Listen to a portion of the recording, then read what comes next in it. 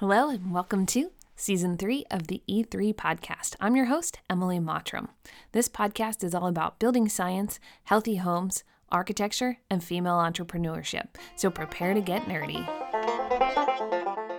Welcome back to the podcast. Today, I am excited to have the third arm of the Unbuild It podcast on. Maybe Peter can give you all of the insights on Jake and Steve. If you don't know who he is, Peter Yost, tell us who you are and what you've been up to. Well, thanks, Emily. Yeah, so I work out of Brattleboro, Vermont. I have a sole proprietor consulting firm called Building Right. That's building with a hyphen and then a W in the front. I started the company about 2 years ago, leaving Building Green, where I had been for many, many years, just to be able to sort of do stuff on my own schedule and with the only boss being my wife, who is my bookkeeper as well. So there's no hiding anything from her anymore. And so, and it was sort of a retirement scheme because I turned 65 last October. And so I wanted to be able to, mix work with other stuff at my own pace and my own schedule. So for the last 20 years, I've been doing consulting on building investigations, design and spec reviews for architects and builders, a lot of trainings and teaching. People say, well, what's the difference between training and teaching? And teaching is, training is when you come waltzing in, say whatever the hell you want, and then leave because you're done. And with teaching, the same bloody people keep showing up. And so it's a lot harder to teach because, you have to connect one day with the next. And so it's a lot more rigorous than training. So I've, taught from the high school level all the way through to graduate school. And it's really good to have the different jobs that I do fit together, but also sort of play off each other. So it would feel sort of silly to be teaching and training folks about stuff if you didn't actually practice in the field. Mostly Northeast, but, across the country as well. I was going to ask you if you do training kind of across the country, because that was, wouldn't say eye-opening. I think I knew that it would be really different, but it's been a lot of fun doing the BS and Beer show this year because we have a tendency to stick close to New England. I practice in mostly New England states. And so we get on the BS and Beer show and we start talking about something that seems totally normal to us up here in New England. And they're like, oh, we would never do that here. Or it's too expensive. Or, you start thinking, part of the reason for architects to have different additional requirements for some states is because they're really different. Like in Florida, you would never do some of the stuff that we do here, and hurricanes and winds and flooding, and California with seismic activities. And so it's fun to think about all the rest of the parts of the country. But, my primary specialty, and I try to make that clear for anybody, is like climate zones 6, 5, 6, 7, so sort of what I understand. And even then, one side of the country to the other, what's available is pretty interesting. So you do consulting kind of all over the country. Yeah. And most of the consulting outside of New England, I do remotely. And it's sort of, this is sort of the backside of it, but my liability is a lot less if, I'm advising and I'm never been to the building. But I've had a couple of clients who learned about me through Green Building Advisor or maybe the Unbuild It podcast. And, with an iPhone and FaceTime, I have a couple of clients, like they'll call, and if I'm available, I pick up, and if I'm not, I don't. And then literally they'll just pretend I'm there. They'll just take their phone and turn it to the problem at hand, and we're off and running. So, with modern technology, Zoom and FaceTime, you can almost be there at the job site. And certainly, you know, Steve and I both worked at Building Science Corporation for quite a while. He a lot longer than I did. But the Building America work that we did was across climate zones. So I would say that given I was a builder in New England, a remodeler, and then, you know, I did go to the NHP Research Center, which, you know, is climate zone 4, 4A, so mixed humid. But most of my work was East Coast, and so maybe 4 through 7 for climate zones.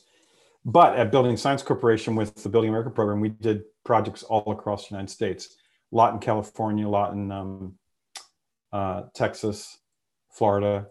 So that was really hard because, you know, if you've never built in a particular area, it's a lot harder to feel like you're, you know, on both feet when you work on those kind of projects. But a lot of travel. A lot of travel. Yeah. I worked for a couple of years for an energy engineering company out of South Carolina doing large scale multifamily retrofits. And, you know, we did stuff in Texas and South Carolina and out in California. And, you know, it was really amazing to go out to, you know, Texas and you're like, well, we really need to be talking about dehumidification. We're going to take care of this moisture first. And then, you know, we can talk about, you know, and they saved so much money by doing, I think it was like toilet replacements and low flow faucets that they could then, they had enough capital funding then to do dehumidifiers and windows. Like, I mean, it was just, it's so fun to see how those different things work together. But Texas was just so completely opposite of anything that we had done up here, you know. In California, you go out and there's desert and it's like, it's really cold at night and then it's really hot during the day. And to just see the swing is also just, I don't know, it's amazing how different it is. I talked to an architect out in Colorado on a previous podcast, and he said in Colorado they have climate zones like 3 through 8, like across the state. They have just like all of them, depending on where you are. So it's just, I don't know. I find it interesting, right? So physics is physics as long as you know what you're supposed to be looking for and doing with it. And I didn't like physics in school. I didn't like it till someone applied it to something that I was like, oh, wait, hey, that is actually really interesting. Yeah, it's funny because, Steve often says, you know, it's not rocket science, it's 9th grade science. And I always tell him, well, what the hell do you know? I actually taught 9th grade science. I taught high school for 4 years, physical science, chemistry, and biology.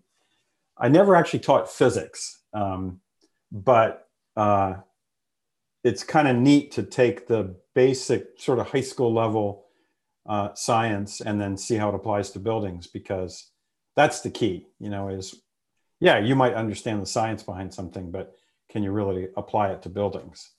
Right.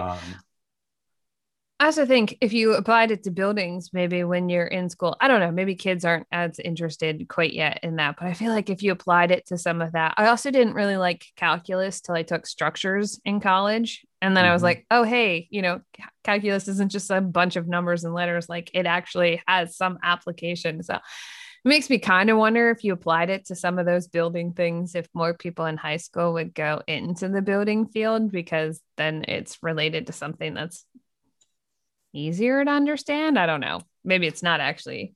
yeah. We have a career center here in Brattleboro, you know, vocational school, and it's sad because quite often the building trades is for people who sort of can't cut it, you know, on the academic side.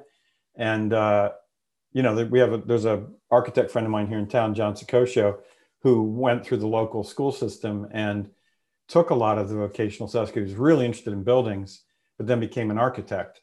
So he was constantly moving between the academic side of the programs at his high school to the vocational side. And, you know, I mean, I remember, you know, I teach a graduate course at Yale each fall, and the class is through the school and the environment, which used to be Yale's Forestry and Environmental Studies. But we get a lot of architect students who take the class as well, because it's called Green Building. And it's pretty common that when we do the unit on building science and building physics, fourth or fifth year, first or second year master's candidates in architecture at Yale will come up and say, we're not studying any of this. I've never heard of this stuff before. And I said, well, go ask your school why there's not building physics. And this answer, I'm told by the student, and I've heard this before, when she asked the dean of her school, why aren't we doing more on building science and building physics? The response came back, the curriculum's simply too full. And you will learn that on the job, which should terrify all of us. You should really terrify all of us. I know we've had this discussion. I've actually talked to a couple of educators recently, right? Because we've talked about architecture school, and you go to school for 5 years and they don't teach you how to build anything. And I mean, it is good, I think, in architecture school for you to have at least a certain amount of time where it's not tied to how you build it, to teach you how to think outside of the box and to come up with really creative solutions.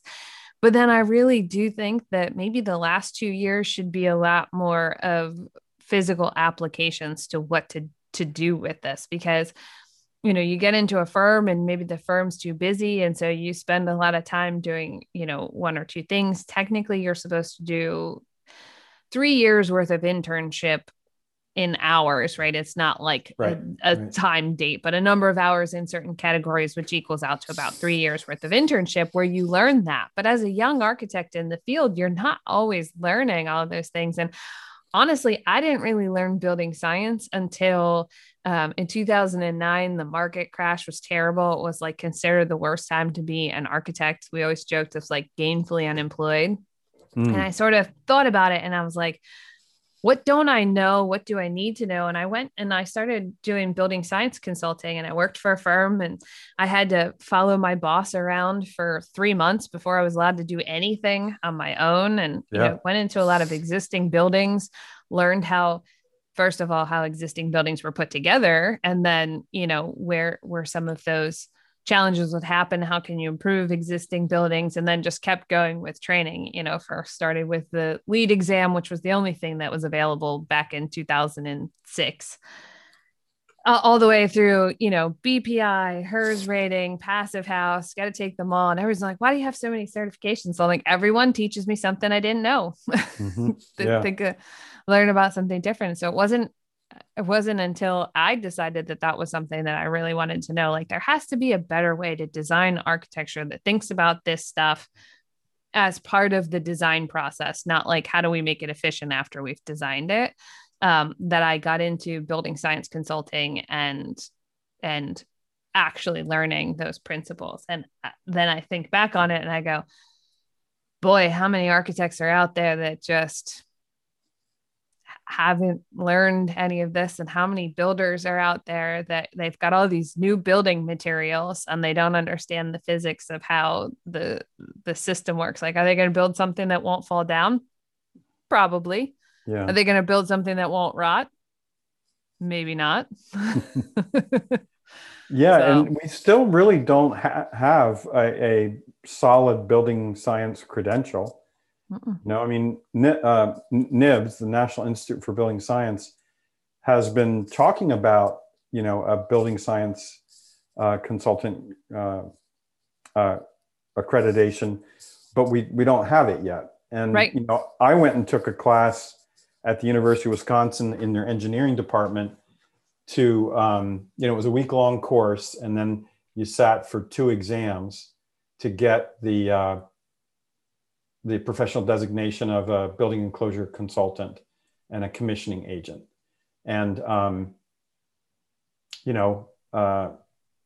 really top-notch instructors from the US and Canada. But even that's not a nationwide credential. That's just focused through one university. So I have worked with engineers and architects that know their stuff, particularly engineers, like a structural engineer, mechanical engineer, civil engineer. But the only engineering discipline that's about buildings is architectural engineering. And we don't have very many of those. Most engineers are among the others, structural, mechanical, civil. And that does not guarantee that you understand hygrothermal, behavior of buildings. So, yeah. Yeah.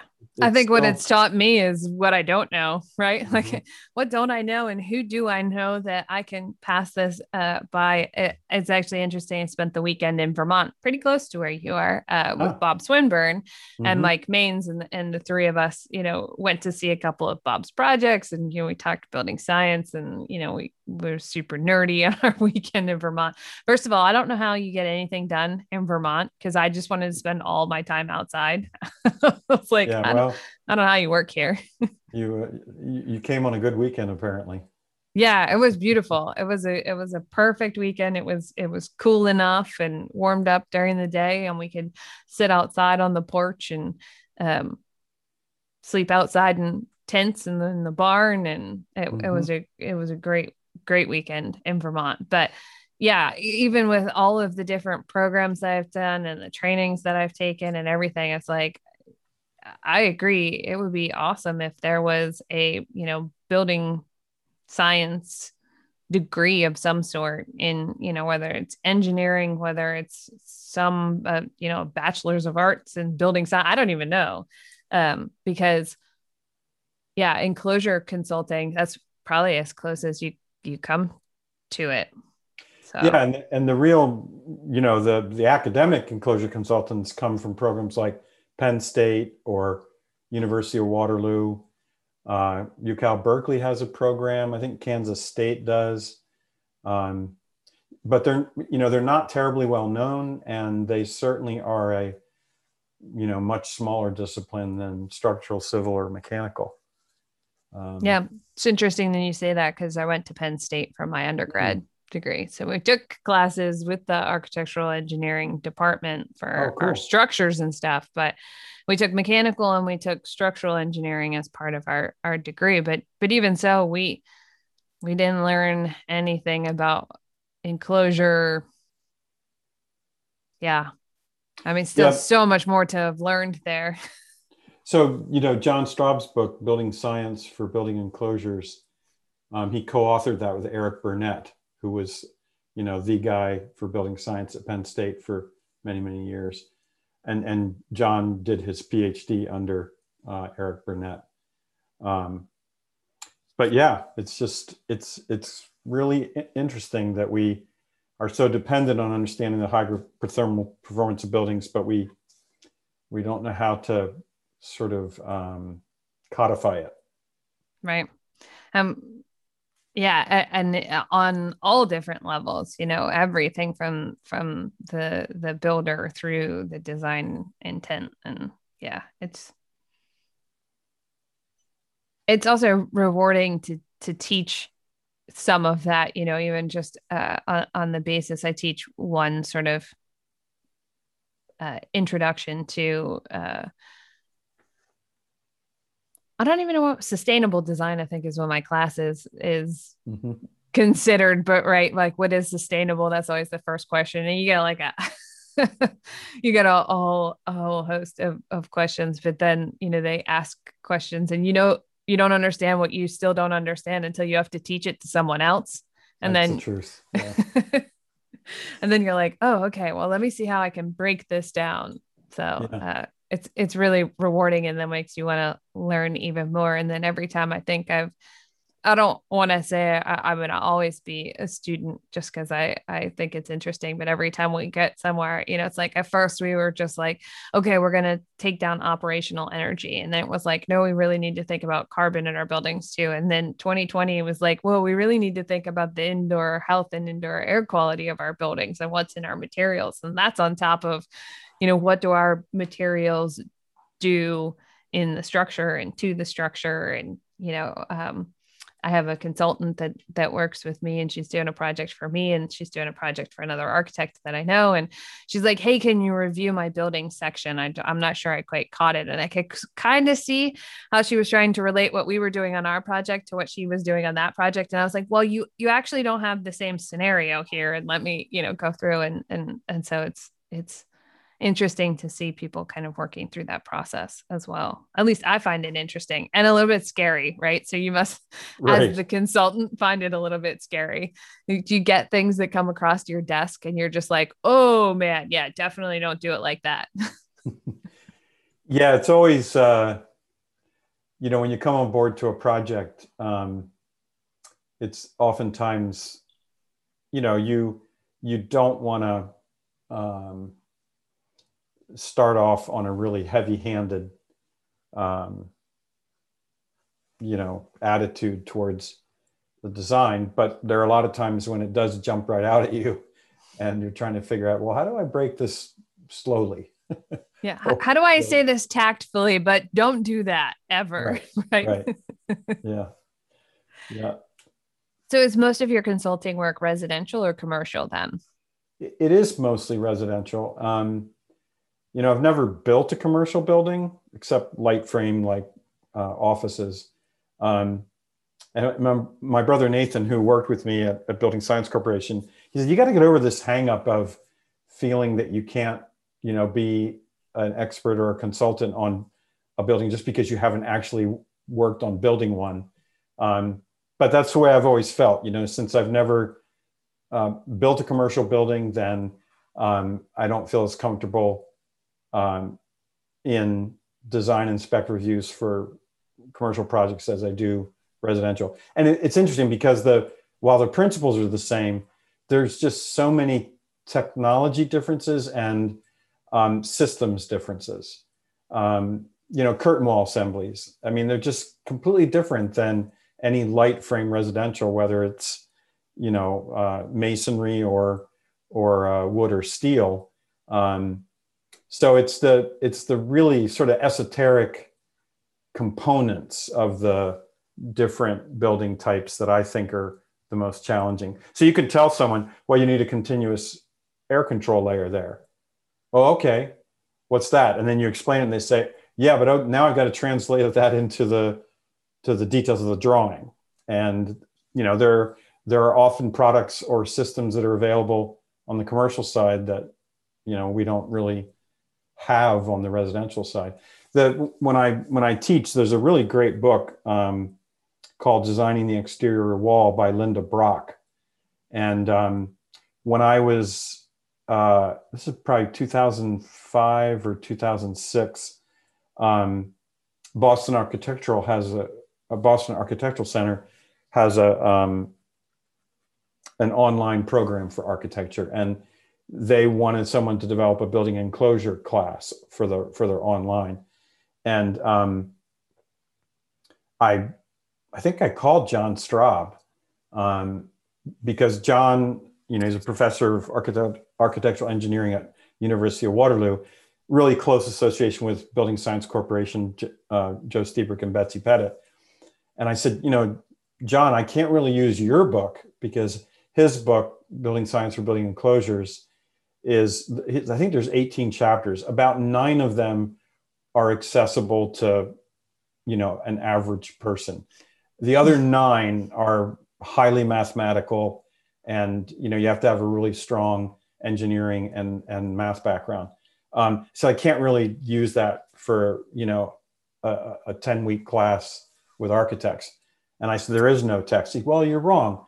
He said, there's a woman named Linda Brock who just in 2005 wrote a book called Designing the Exterior Wall. It's specifically for architects. And one of the cool things about her book is that she has an equal number of chapters dedicated to representative light frame assemblies and buildings and cross sections, and then an equal number of chapters on representative commercial building enclosures and assemblies.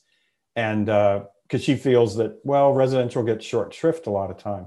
Oh, they're really simple. No, they're not, and so I highly recommend that book because of that equal attention to detail for light frame as opposed to, type 1 through 3 buildings. Yeah. You touched on my favorite subject. So first of all, I don't own that book, and I'm going to go and get that book as soon as we're done here. But I get these questions a lot because I'm a big reader. Currently for BSM Beer, we're reading Musings of an Energy Nerd because we often get asked, like what's the best intro to building science book, both for people who are trying to learn it and do better at it by practice, but also for a homeowner to understand what to ask for, right? Because it's this two-sided coin where unless homeowners start asking for it and the demand starts changing, or we get some kind of policy change that requires people to do it, like how are we ever going to get over this hump of, well, I've been doing it this way for 25 years and that's not a risky assembly that I know how to do. And it dries out. And so it's not going to rot, but it probably costs your homeowner a ton of money to live in it. And it's uncomfortable, right? Like I grew up in a house that was built before the Civil War. And my dad always said, go put on another sweater, right? And that was what we did in the 80s. But people in the 2020 don't want to go put on another sweater. Like we've gotten used to being a little bit more comfortable in our houses. And so, what else is on the top of your list as far as books? Because, like the John Straub book you mentioned, or Water and Buildings, right? Some of those books are like, you've got to have a lot more technical mind. You got to read it 6 times before you understand, even a quarter of the book. But like, where do you start in the beginning? Yeah. So I still think that buildingscience.com, if you're going to pick one resource, just because, 23 years of Building America put online for free, and also Building Science for different climates. So, Joe has the builder's guides for all the climates, and they're now quite outdated. He hasn't, I think 2005 or that general time frame is the last time he revised those. So there's quite a bit of building science that's been refined since 2005. So I'm not quite sure the guides are still as cogent as they need to be for 2021. But on buildingscience.com, there's enclosures that work, and that's a whole bunch of different enclosures. And then there's designs that work, which are much more climate based. And then the Building America Solution Center is a climate specific. Because what I find a lot is, when we look at the building codes, there's always been, or not always, but certainly in the last 20 to 30 years, a prescriptive path and a performance path. Because there's a bunch of people that say, you know what, I got to build shit. So just tell me what to do. And that's the prescriptive code that you comply with. And then there's other people who say, no, don't you dare tell me what to do. I'll figure it out. Just tell me what you want. And so that's the performance path. And, at the end of trainings and teaching that I do, if someone says, yeah, this is all very interesting, and I'm glad that you understand it deeply, but still, please just tell me what to do, because it's fascinating, but I'm not going to study building science. I'm not going to add that to my day job. So we've always needed sort of two approaches, teaching people to fish as opposed to fishing. And so I think the Building America Solution Center is really good for people that say, okay, I've got the general principles and you've scared the crap out of me about moisture. Now tell me what to do. So if you go to the Building America Solution Center, there are plenty of climate packages. Like, here's a typical foundation, above grade wall, and roof for a hot, humid climate. And sometimes it's a sneaky way of sucking them in the back door, because you tell them to go and look at the climate packages, and they say, oh, okay, yeah, so I mostly understand it, but can I change this? Oh, wait a minute. You asked for a package and we gave it to you, and now you want to make changes. Well, if you're going to change it, you got to learn the performance path. Yeah. It's funny because people, even so before we took BS and Beer online, we had our discussion groups and everything. And we did this one that Mike put together in Liberty on exterior water resistant barriers and everything. And it was funny because my tagline, and from anybody who listens to the podcast, is usually it depends, right? Because people will ask me something and they're like, well, can I do this? I'm like, well, it depends. Like, what else do you have? And so we had put together this discussion group on it. We had a couple of builders show up and they're like, well, when I walk into the lumber yard, how am I supposed to know what I need? And I'm like, well, it depends, right? And it made me think about it, that there should be a degree in building science, for sure, an enclosure specialist, and every lumber yard should have that person, right? Like they should be the people who employ that. You come in as a builder or an architect and you're like, okay, here's my assembly. This is what I'm doing. What do I need? And then they would have the ability to take a look at what you have and give you not just what's on the shelf, but what you actually need for, for something. It's I hate those calls, texts, or emails. It's like, my builder wants to use such and such instead of whatever you spec'd. And I'm like, well, did you change this? Because if you didn't change this, then you can't change that. And I had one client say, well, doesn't it say on your drawings what they're supposed to use or an approved equal? And I said, yep. Yeah, like it does. It doesn't mean that that's, well, in 2021, it doesn't mean that that's available, right? So sometimes you're making changes because of availability. And sometimes you're making changes because of what they're comfortable with. And that's when it gets a little scary, right? And part of the reason why I think it's so important to stop doing bid work and for the contractor to be on board during the design process, because then everybody's on the same page. And then if they do need to change something for some particular reason, they ask everybody on the team. And, 3 sets of eyes on something has to be better than just one, right? In theory. Yeah, and it's always an upfront cost. So you can sometimes pay me sooner rather than later, because if you pull me in near the end of the process, it's never going to be inexpensive. Right. Yeah, the whole issue of material substitution, product manufacturers just keep introducing more and more products faster and faster. And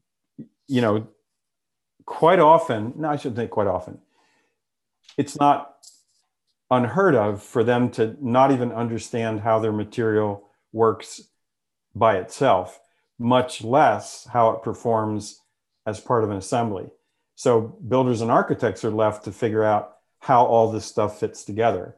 And so I've for probably at least 20 years now have been saying we need to hold manufacturers' feet to the fire. If they want us to use their product, they have to not only have the full slate of performance properties, which sometimes they don't, and they have to be able to tell us, well, what's the compatibility with different other elements of the assembly, because we shouldn't be guinea pigging that on our active projects, which is what we do.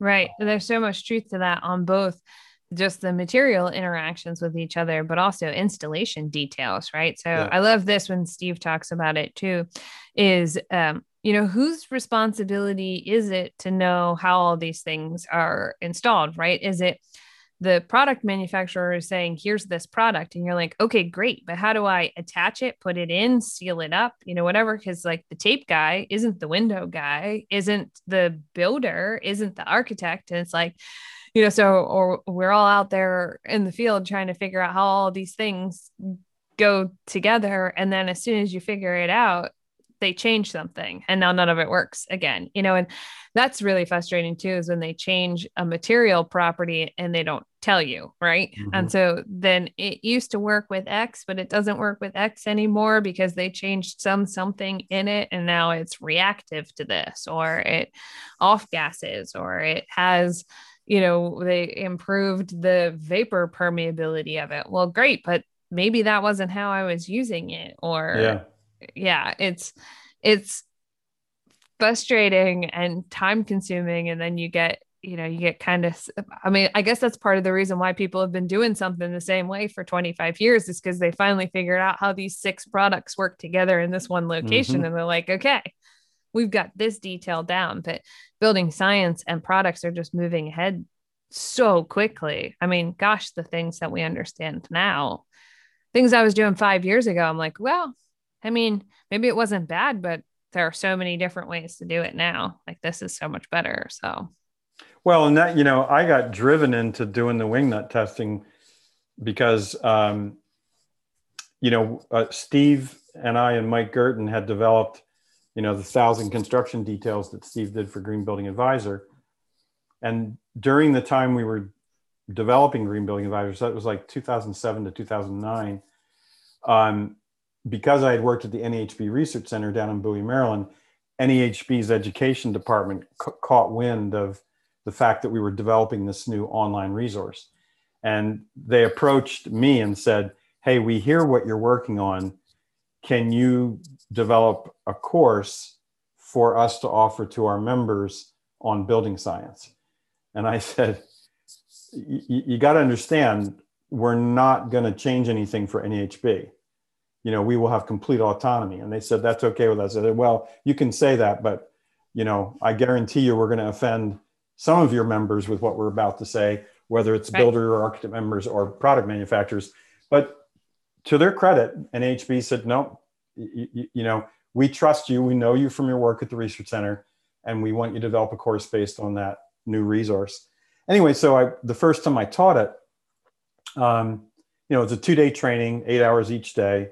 And I think it was the morning of the second day, this builder stands up or raises his hand in the back of the room. He says, I get it. You said that one of the best ways to build a green building is to make it last, because if it lasts 3 times as long, that's a third of the environmental impact if you had to build it 3 times. He said, I love that. That makes perfect sense. But you've been going on, and all these drawings show continuous water management and continuous air control layer based on sticky stuff, sealants and tapes. And they're all buried inside the assembly. So if the building's supposed to last for 100 years, how long do those tapes and sealants last? And you get that terrible feeling when somebody is asking a question and you're getting caught with your pants down big time. And so I told him, I said, I don't have any idea what the service life is of any of these materials, but I'm going to go find out. And as soon as they started the process of looking into, how are pressure sensitive adhesive tapes formulated? What are the limitations to their uses? When do you use a tape as compared to a sealant? I began to realize that all the tests that confirm the properties are done in laboratories. And so, controlled temperature, controlled humidity, perfectly clean, perfectly dry. It's like, well, that doesn't mean anything. We don't have any of those conditions. Yeah. And so we need those tests, but they're necessary, but they're not sufficient. As I started to do more sort of benchtop or ad hoc testing, and I would try to get manufacturers to talk to me about that, it became pretty clear they do a lot of field testing. But because they're not standardized, there's no way for them to express that. And frankly, that's proprietary testing to them. That's for them to understand how their product works and how to write installation requirements or guidelines. But they're not gonna tell you about those. So the wing nut testing was born out of we need to field test these. And interestingly, my last year at the Research Center, 2000, there was a guy named Dr. Christopher White from NIST, so the National Institute for Standards and Technology. And I had met him through some meetings, and he's a PhD in chemistry. I think it was chemistry. But he said, hey, I got this new project, and it's called the Field Service Life Prediction Testing of Liquid Sealants. And I thought, field service life prediction. Oh, how long do they last? And he said, yeah, that's it. And I said, so, do you have a new test? And he was doing it under the auspices of ASTM, American Society of Testing Materials. He goes, no, but that's what I'm working on. I'm trying to develop a laboratory test that's standard to do field service life prediction of different building materials, starting with liquid sealants. So I left the research center in 2000, but every year I would send an email to Christopher White and say, hey, how's the testing go? Oh, it's great. Did you have anything to share? No. And literally this went on until 2000, I think it was 2012. Each year. And as soon as I called him, he would just start laughing and saying, I know what you're going to ask me. I don't have anything to share with you yet. So it took him over 10 years. But then I called him one year and he said, yes, we have a new ASTM standard, or actually two, that we're vetting now. And so I wrote a blog about this that's actually on buildinggreen.com. But it was fascinating because his whole 10 or 11, 12 years of work was trying to create a standardized test that could assess how long liquid sealants last in the field. So he's the one that got me thinking about, okay, well, if he can do that for liquid sealants, what can we do with other sticky stuff? And surprisingly, when I started to think about pressure sensitive adhesive tape testing, I called him and I said, hey, Christopher, why don't you do this? Because, you clearly were successful doing it for liquid sealants. We'll never have a field service life prediction test for PSA tapes. And I said, why not? He goes, well, there's just not enough money in it.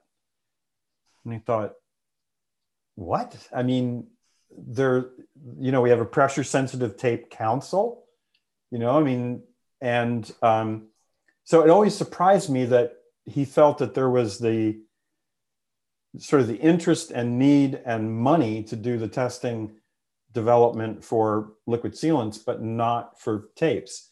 And I still don't quite understand that, but we don't have a field service life prediction test that's standardized for tapes. So you were asking about this earlier. I'm actually, I just did a Unbuild It video clip for this. I had a project where there was a timber frame cathedral ceiling / roof assembly that was getting water stains. And so there was some way, either through wintertime condensation or bulk water leaks, we were getting staining on the ceiling underneath. And it's a long, complicated story, but we eventually took off a roof panel and did find some bulk water mismanagement or leaking. And this roof, when it was retrofit, went from a vented assembly to an unvented roof assembly.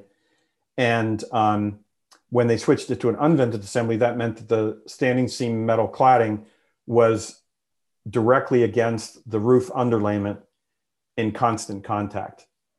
And since 2002, when Paul Fazette at UMass Amherst wrote an article for Fine Home Building about, wait a minute, all the tests that are standardized for weather-resistant barriers don't include the one condition that exists for all buildings, which is the WRB is right up against the cladding, and therefore if water gets through, it's held in tension.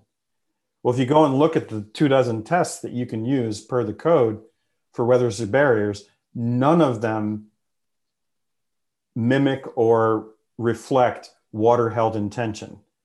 So the boat test, that's not water held in tension. The Hydra head test, all these things are tests that the code accepts, but they don't.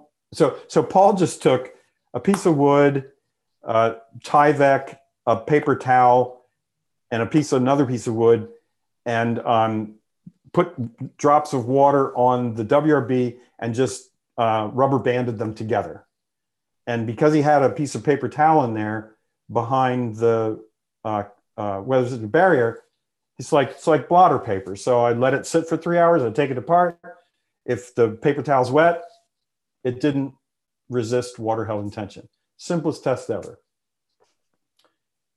It's not, so it's what now, 18, 19 years later, there still is no test in the code for water held in tension. And then in 2005, there was an article written by Hall and Højgaard, two Canadian building science guys, and they said the same thing. You know, we're having to develop our own tests for weather resistant barriers mimicking water held in tension, because some of the house wraps, you know, resist water held in tension and some don't.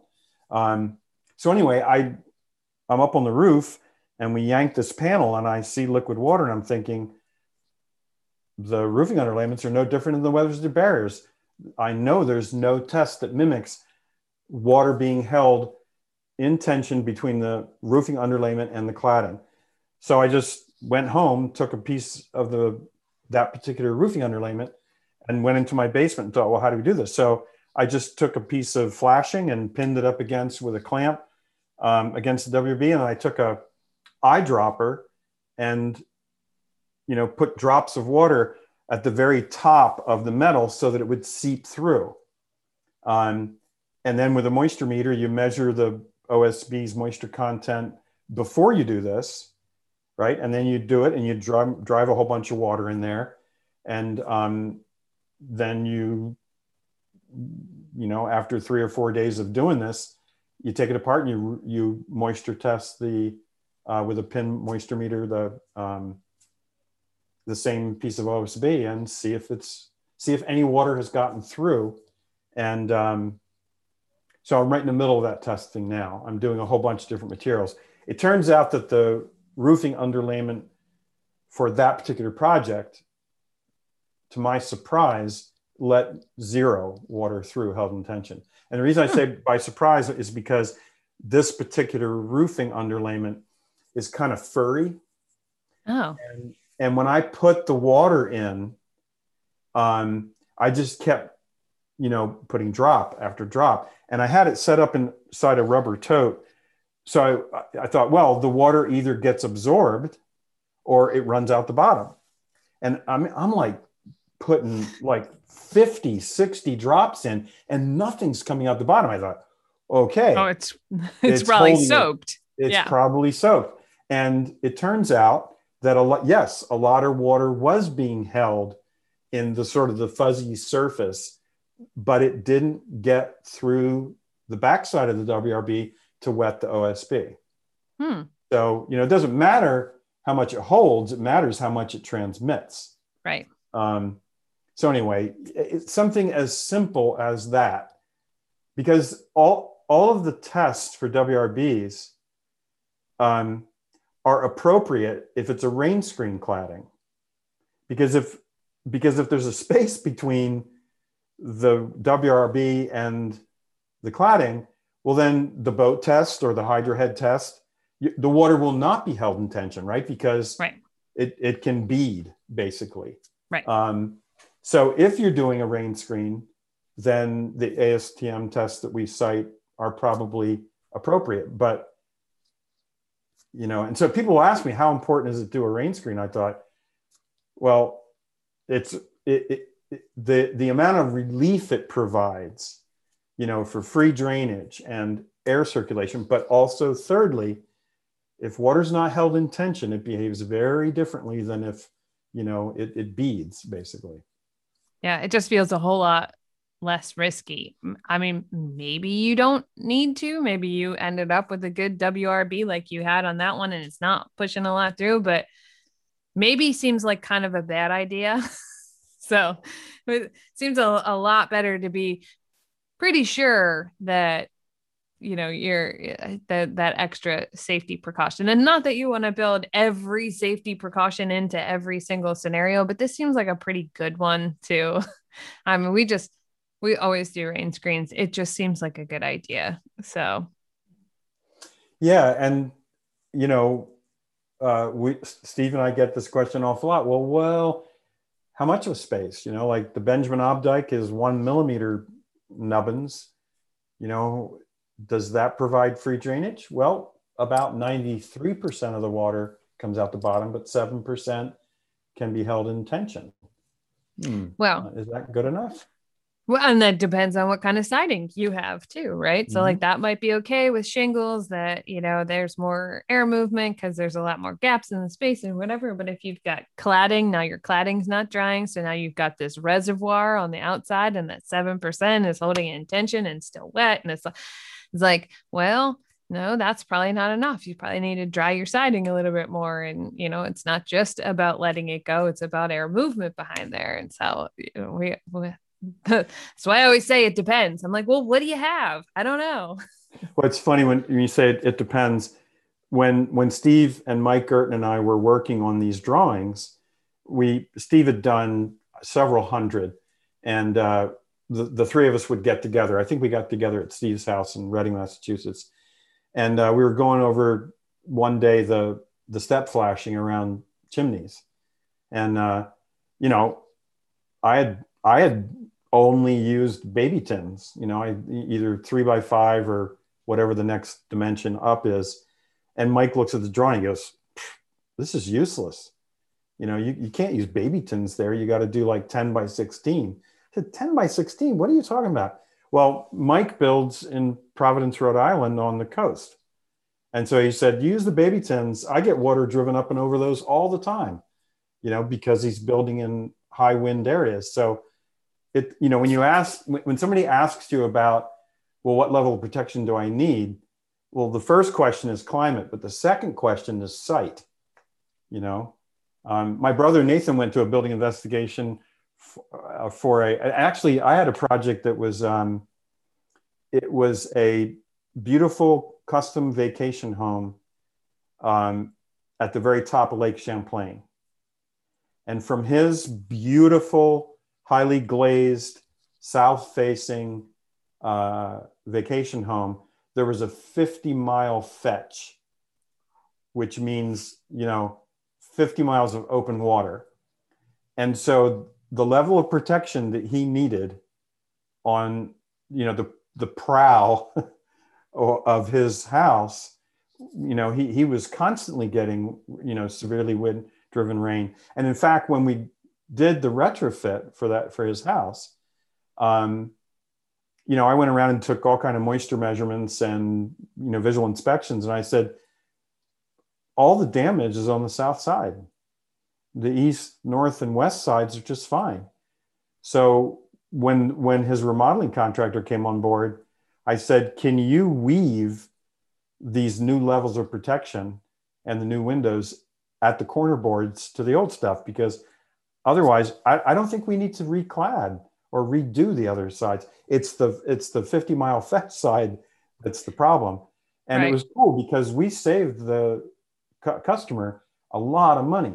Because the safer thing would have been for both the builder and I to say, nope, you gotta do rain screen and bring your A game for flashings and stuff for all four sides. But the actual data from the project said it's the prow of the ship that's taking the beating. It's taking the beating. Yeah. Here in Maine, we just have a lot of waterfront, right? We've got ocean, which is that's a whole new game, but we've also got a lot of lakeside. Yeah. And you go in and you look at it and you're, oh man, like what they do here, and people are going in and trying to renovate it. And, yeah, it's especially as they're transitioning. And I don't know if you see this a lot in Vermont too, but as people are kind of transitioning what was a cabin summertime use, into year-round living. Well, that's a whole different ballgame. That's a different use. That's a different, if it's meant for the summertime and it can all dry out and whatever, that, it has a little bit of flex to it. But if you're going to seal all of this up, you're going to live in it in the wintertime, you got to really think about it. And we did one project was up on the top of a hill and, we had soffit vents and it would blow snow in the soffit vent. And it was like, oh, right. Yeah. When that was like way early in my career, before I maybe thought about all of those other aspects as well. It's just like, this is a different site and it needs to be treated differently than what we have. And it was just on one side, just the direction the wind came from, and it would just blow in the soffit vent. I was like, oh man. Yeah. Yeah. So I have a client in Northeast Pennsylvania, and the whole issue of why his building doesn't have more trouble, and it's a vacation home. And so, if the thermostat in the winter is set to 50 and you've now dropped the delta T by 20 degrees, it changes a lot. And then you don't have the occupancy pressure. So, when I first looked at the details in a Zoom meeting with him, I thought, when we get down there, it's not going to be pretty. And yet what we found was, there were bulk water management, but a lot of the wintertime interstitial condensation that I expected to find, we didn't see it. And I said, so, if we change the way this building performs, that's a major shift. But if you change the way it's being used, because for the past 40 years, it was built in the mid 80s, 30, 35 years, it's been weekends and, maybe 3 weeks in the summer. So if you change the use of the building, I had one project, there was a lot of water in the basement, and it was a couple that were both retired. And I actually wrote a blog about this two blogs on Green Building Advisor, but based upon the moisture in their basement, I knew I was going to find a lot of moisture problems in the attic because it was cellulose insulation up there. It wasn't air sealed.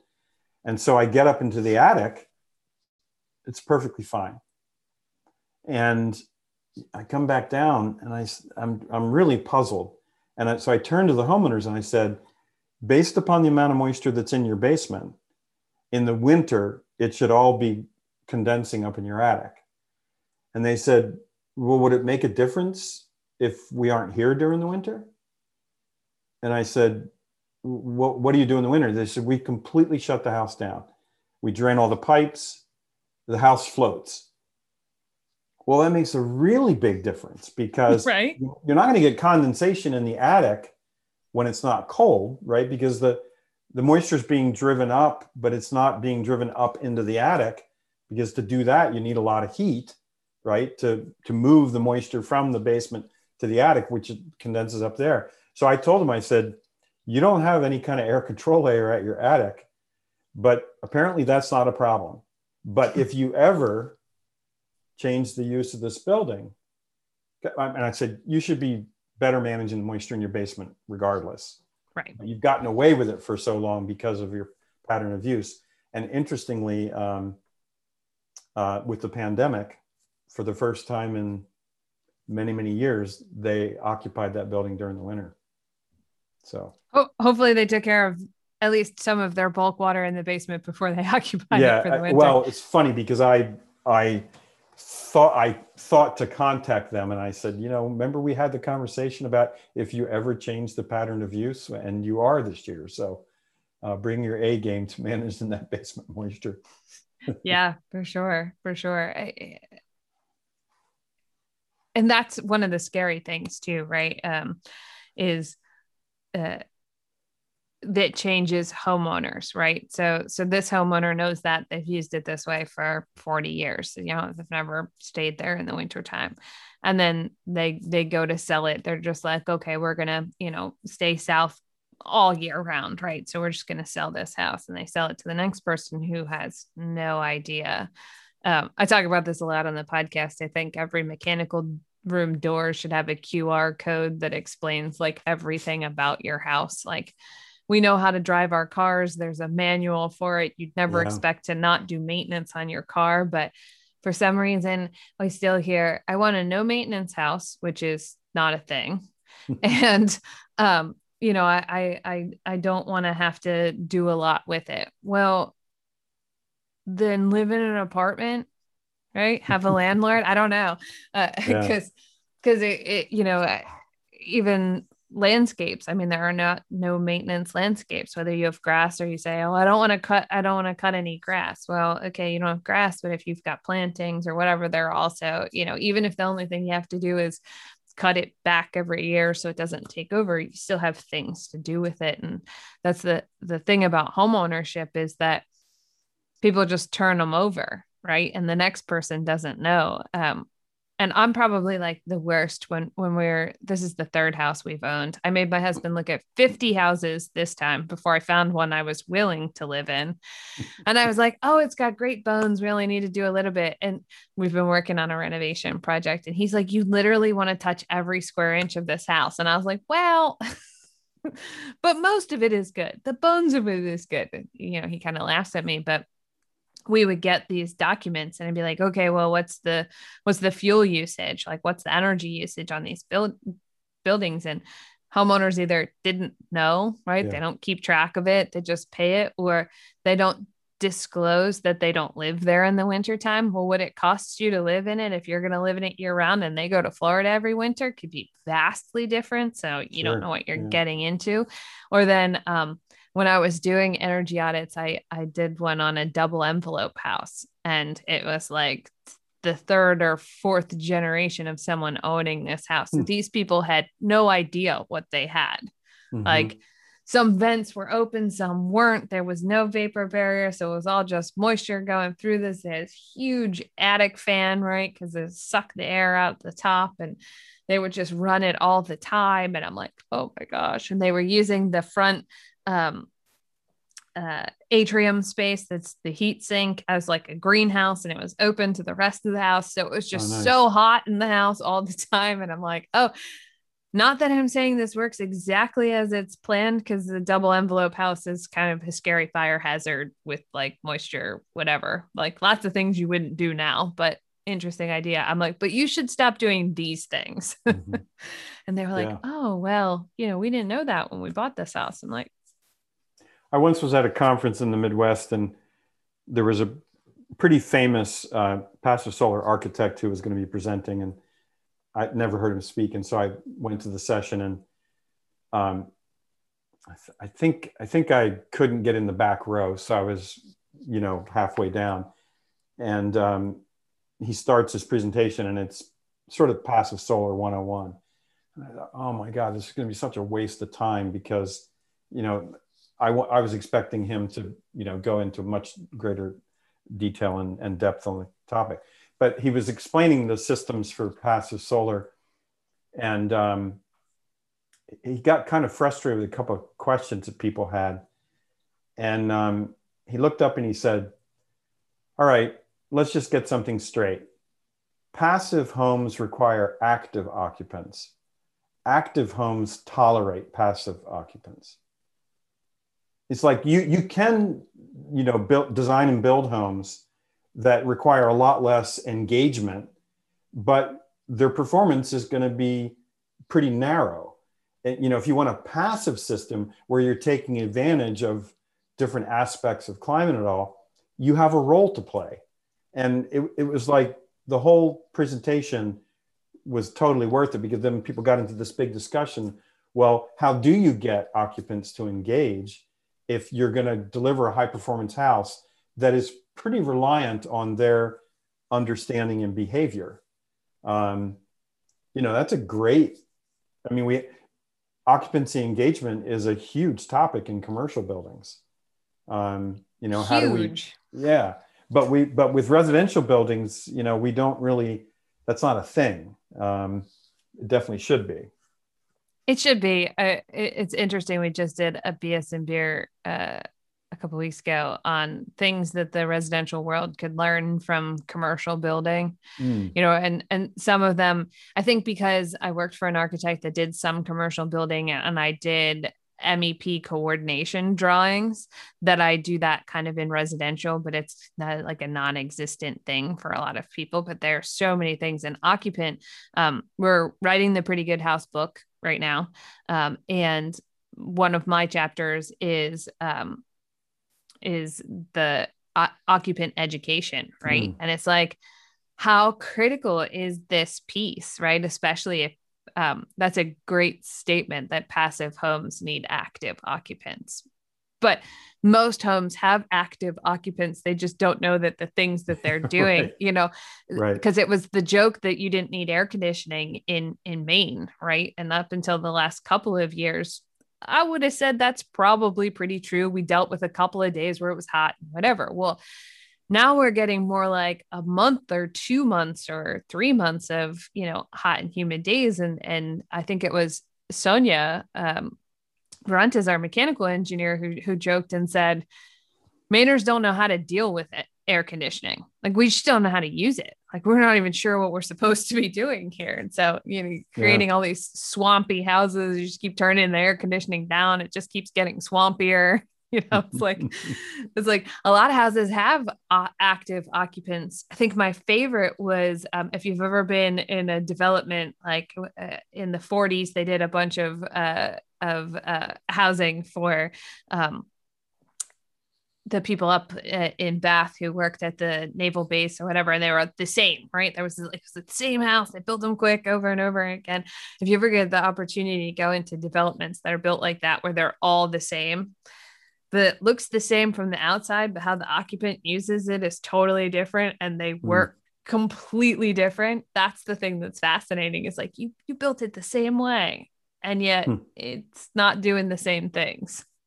When I was working on a green mortgage with Fannie Mae back in 1999, and this topic came up, like how do you make sure that people, when they move into a new home, actually read the operating manual?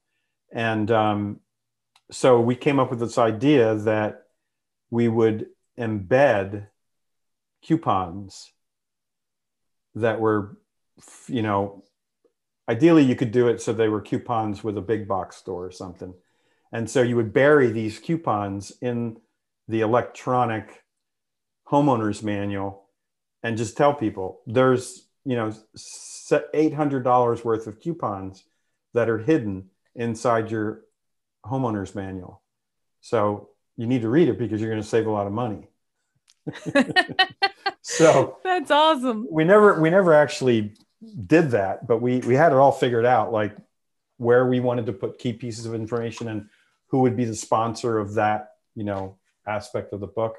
So I still think it's a good idea, but I have to admit we never actually did it. That's a great idea. It's like, how do you get people, and like people buy cars and they get owner's manuals and there's regular maintenance that you're supposed to do. And you'll still have some people who won't do that, but you'll have a lot of people who are like, yeah, okay, I get that. I know. And for our mechanical equipment, I said to one of our providers who does heat pumps and ventilation, I was like, you should really set up a service division and just sell that to our clients, because they'll buy into it, have you come back regularly, service the equipment that they have. Like people will kind of buy into that idea. And the idea of the QR code that you buy the house, you go into the mechanical room, you click the QR code, and it adds things to your calendar that sends you a reminder to change the filter, that sends you a yearly reminder to have your compressor cleaned, or it. And even so, I still do this with my, and maybe it's because I'm a HERS rater, and so we often go through at the end and do a lot of verification stuff. But I walk through with the homeowner. I still can't tell you how many times they are confused that their ventilation system and their heat pumps are the same thing, right? It's like, no, these are two different things. This is how this one works. This is how this one works. And that's the part that makes you get really nervous. I think on our end is there were a lot of people who liked exhaust only ventilation, because pretty much everybody knows you turn the switch on, the bathroom fan comes on. They kind of understand that. They still don't use them, but they understand that. But someone turns the ERV off in the summertime because they don't need it, they don't always turn it back on in the wintertime. They sell the house to someone else. Or that, Zender is really the only ventilation company who commissions their systems, that knows that it's not only just balanced at the unit, but that it's balanced at every head that comes out, so that you're actually getting 50 CFM in the bathroom if that's what you need, right? So it's all well and good if it's in, but if it's all going to the bedroom and none of it's going to the, the kitchen or the living room, well then, it's really not working the way that it's supposed to. So Yeah, yeah, that's a huge problem. I mean, just because the unit is balanced as a unit, when you hook up ducts to it, if they're, if two of the ducts are really long with a lot of 90s, well, it's going to deliver different flow than one that's a straight shot. So when you actually connected the ducts, it's not going to be balanced anymore. right. You have to commission it. But yeah, that's a real common problem. Yeah. Yeah. Yeah, I agree. So, well, we've been talking for an hour and I think we could talk for all day. I love talking about building science and enclosures and scary things that fail. And I love that people, I love the community on Instagram that's sharing some of these things so that hopefully people will learn from the mistakes that we made. As an architect, I think that's the biggest thing for me is we need to not be afraid to go to job sites, see what goes well, what doesn't go well, and understand those details. And we're not taught that in the office. And so it's important to make those connections. But earlier when you were talking about wing nut testing and what you did is I've always had this fun idea that the architecture students and the construction students would get together and take a building science class and they'd build a little mock-up, like a little tiny house or a little shed or something, and do real world conditions of tapes, sealants, installs, however it works, and leave it outside for a while, and then maybe 10 years later, another class disassembles it or something. And that's one of the things I love about the passive house, passive pod trainings was like one class will put it together and then another class will deconstruct it. You see what sticks together and what doesn't stick together. Yeah. I mean, that's invaluable experience. So it would be really cool if schools started kind of connecting those dots where, building stuff and designing stuff and, the construction team takes a design class so they understand, what's going on in the design and what's easier to figure out on paper. And then the designers take construction classes and that everybody takes building science and understands, even if you don't understand, just every level of it, because it'll constantly change, you at least understand that when to ask questions. And that's probably the most important thing, like know when you don't know. Yeah, generally when I do presentations about wing nut testing or that involve that aspect of my work, I'll end by saying, we should all be wing nuts. We should all be doing these tests because no one can live long enough to do all this stuff.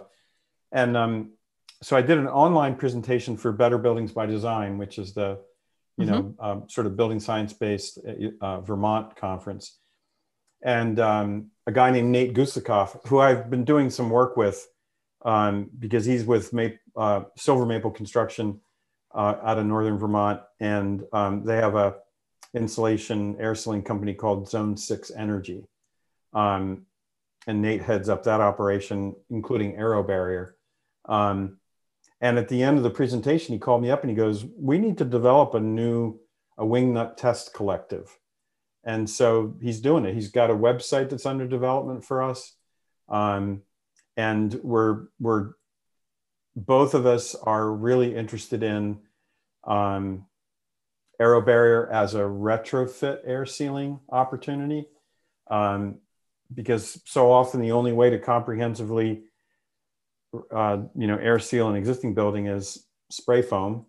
And AeroBarrier could be, an even better, more comprehensive approach than spray foam. But we both have questions about how long its service life is. What are the factors that affect the strength of the bond of that acrylic sealant with various materials? Because when you use it in an existing building, it's sticking to all kinds of different stuff: drywall, plastic pipe, wood, sheathing.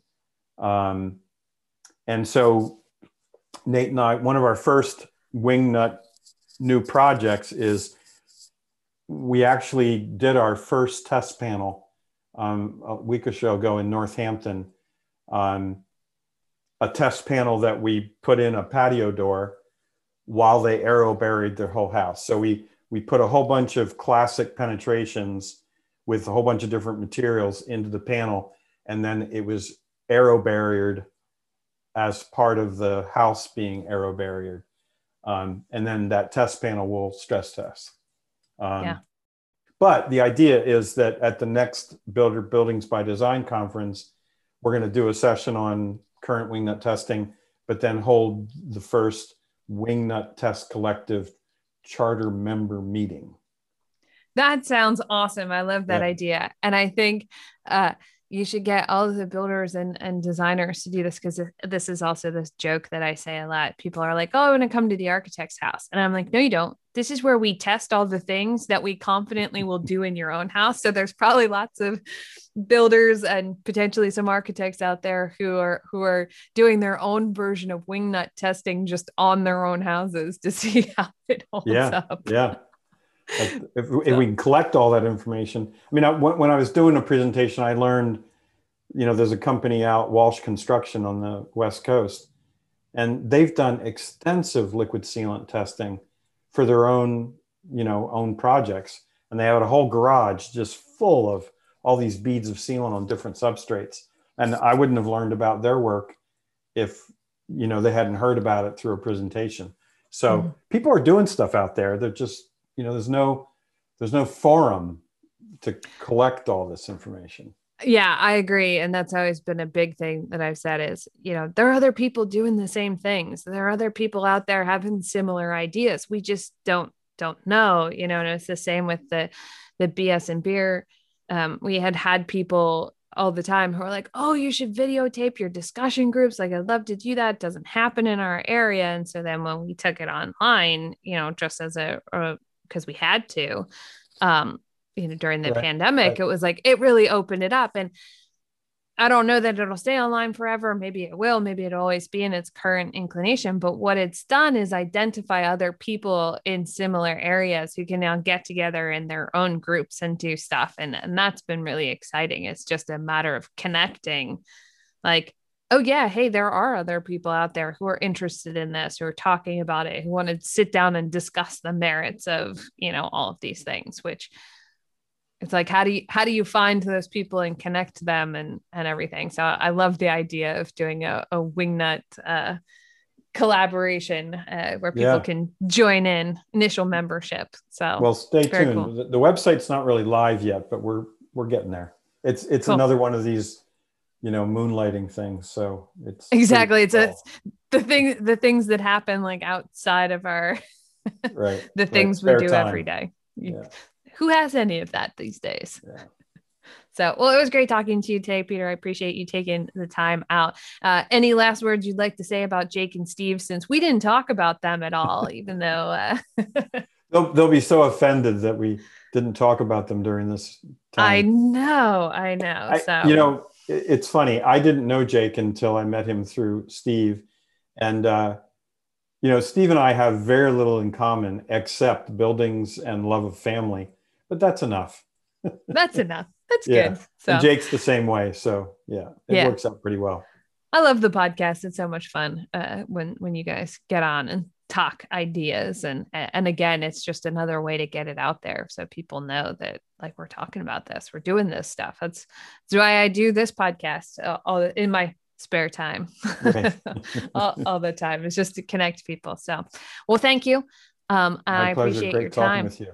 Yeah. Thanks for tuning in for season 3 of the podcast. If you want more information on the guests, check out the show notes. If you want to contact me with a question, a comment, or a suggestion for the show, reach out, emily@mottrumarch.com.